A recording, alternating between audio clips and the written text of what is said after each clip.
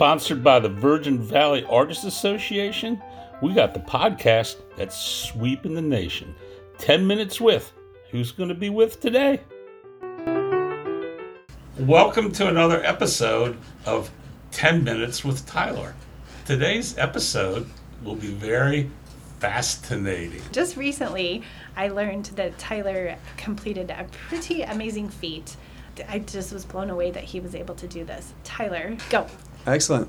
So this summer, I set a goal for myself, and I did a 21-day fast. And if you're not familiar with that term, that means that I went 21 days without eating any food of any sort. The only thing I did was drink water and salt water. Oh, that sounds so hard. Well, now, did the salt water make you sick?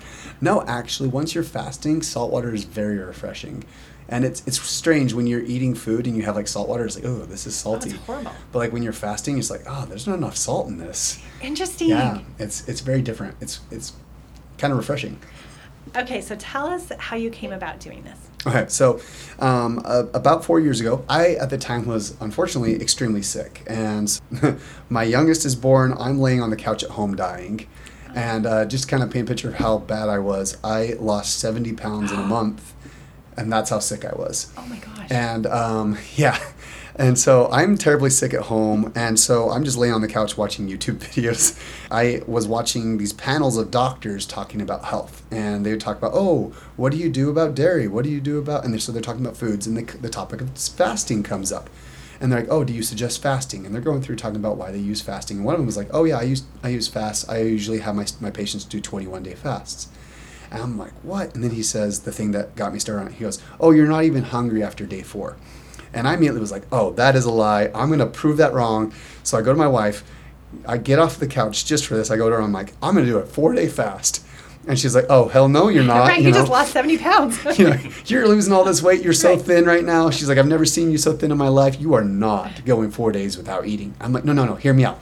They said that you're not even hungry after day 4. And I had to prove that wrong. And she's like, no, you're not. And I'm like, no, you don't get it. Like, I have to prove this wrong. She's like, no, you don't. You don't have to die on me. You are not fasting for 4 days.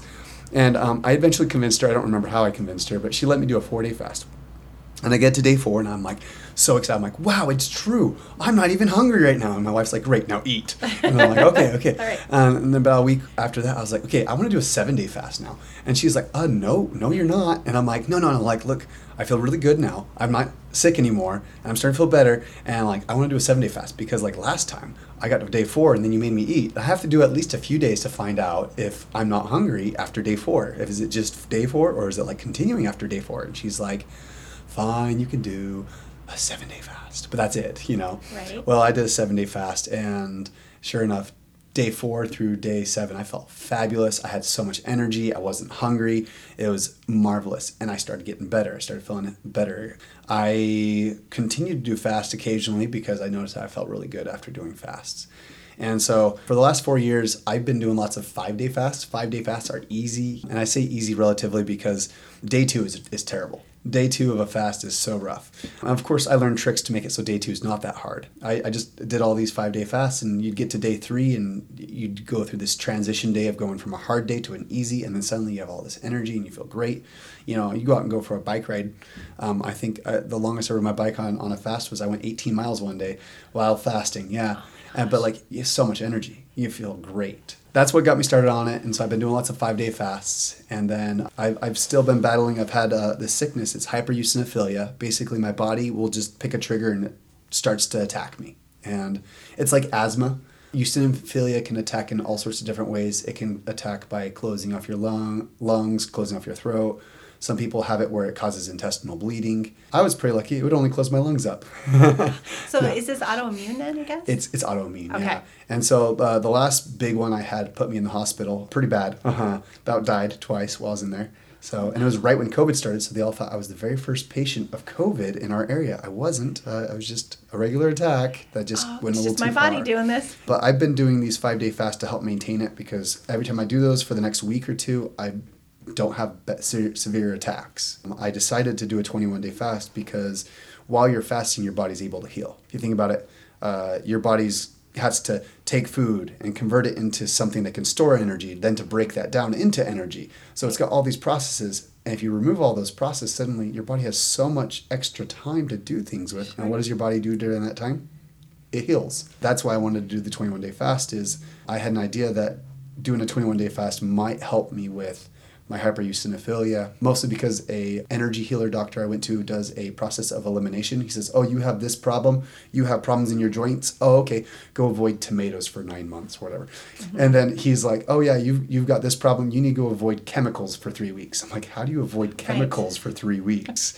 And I was like, well, I'm going to do my 21-day fast, and that will be my avoidance of chemicals. And so that was part of it, and I feel fabulous now. It really did a great job. I feel really healthy, and so. So how long ago did you finish? Been over a month now. A month. Okay. I don't know if this is too personal, but how much weight did you lose? Actually, not that much. Yeah, so I started my fast. I was at 185 pounds, and I got down to 162. Ish. The 21-day fast actually blew my mind a little bit in this way. I'm used to doing 5-day fasts. And with a 5-day fast, it's short enough that you don't really need to do the salt water. Salt's important. Like, you need water, you need salt. You can't do without those. You can do without food. Your body's got fat stores for that.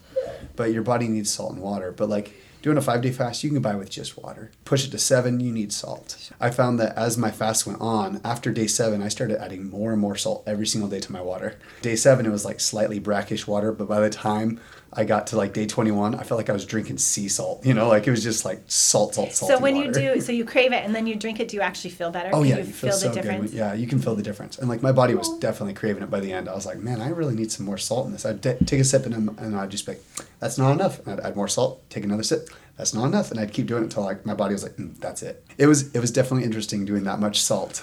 Sure. Oh, yeah. We always feel guilty when we do too much salt. Yeah, doing a 5-day fast, you can go back to normal eating within a day. It's pretty easy. You eat a small meal and then you can go back to a full meal.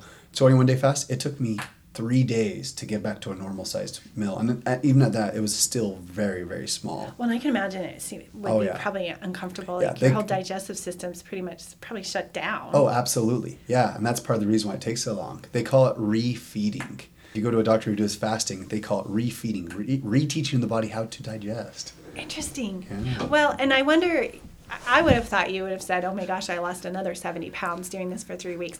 One thing you hear with diet, just in normal dieting talk, is they do say that if you starve yourself, sorry, that's not a nice way to say it, but our bodies go into starvation mode. And so then they are holding on to it is holding on. Let me explain that real quick. Okay. A lot of people don't understand what starvation comes from.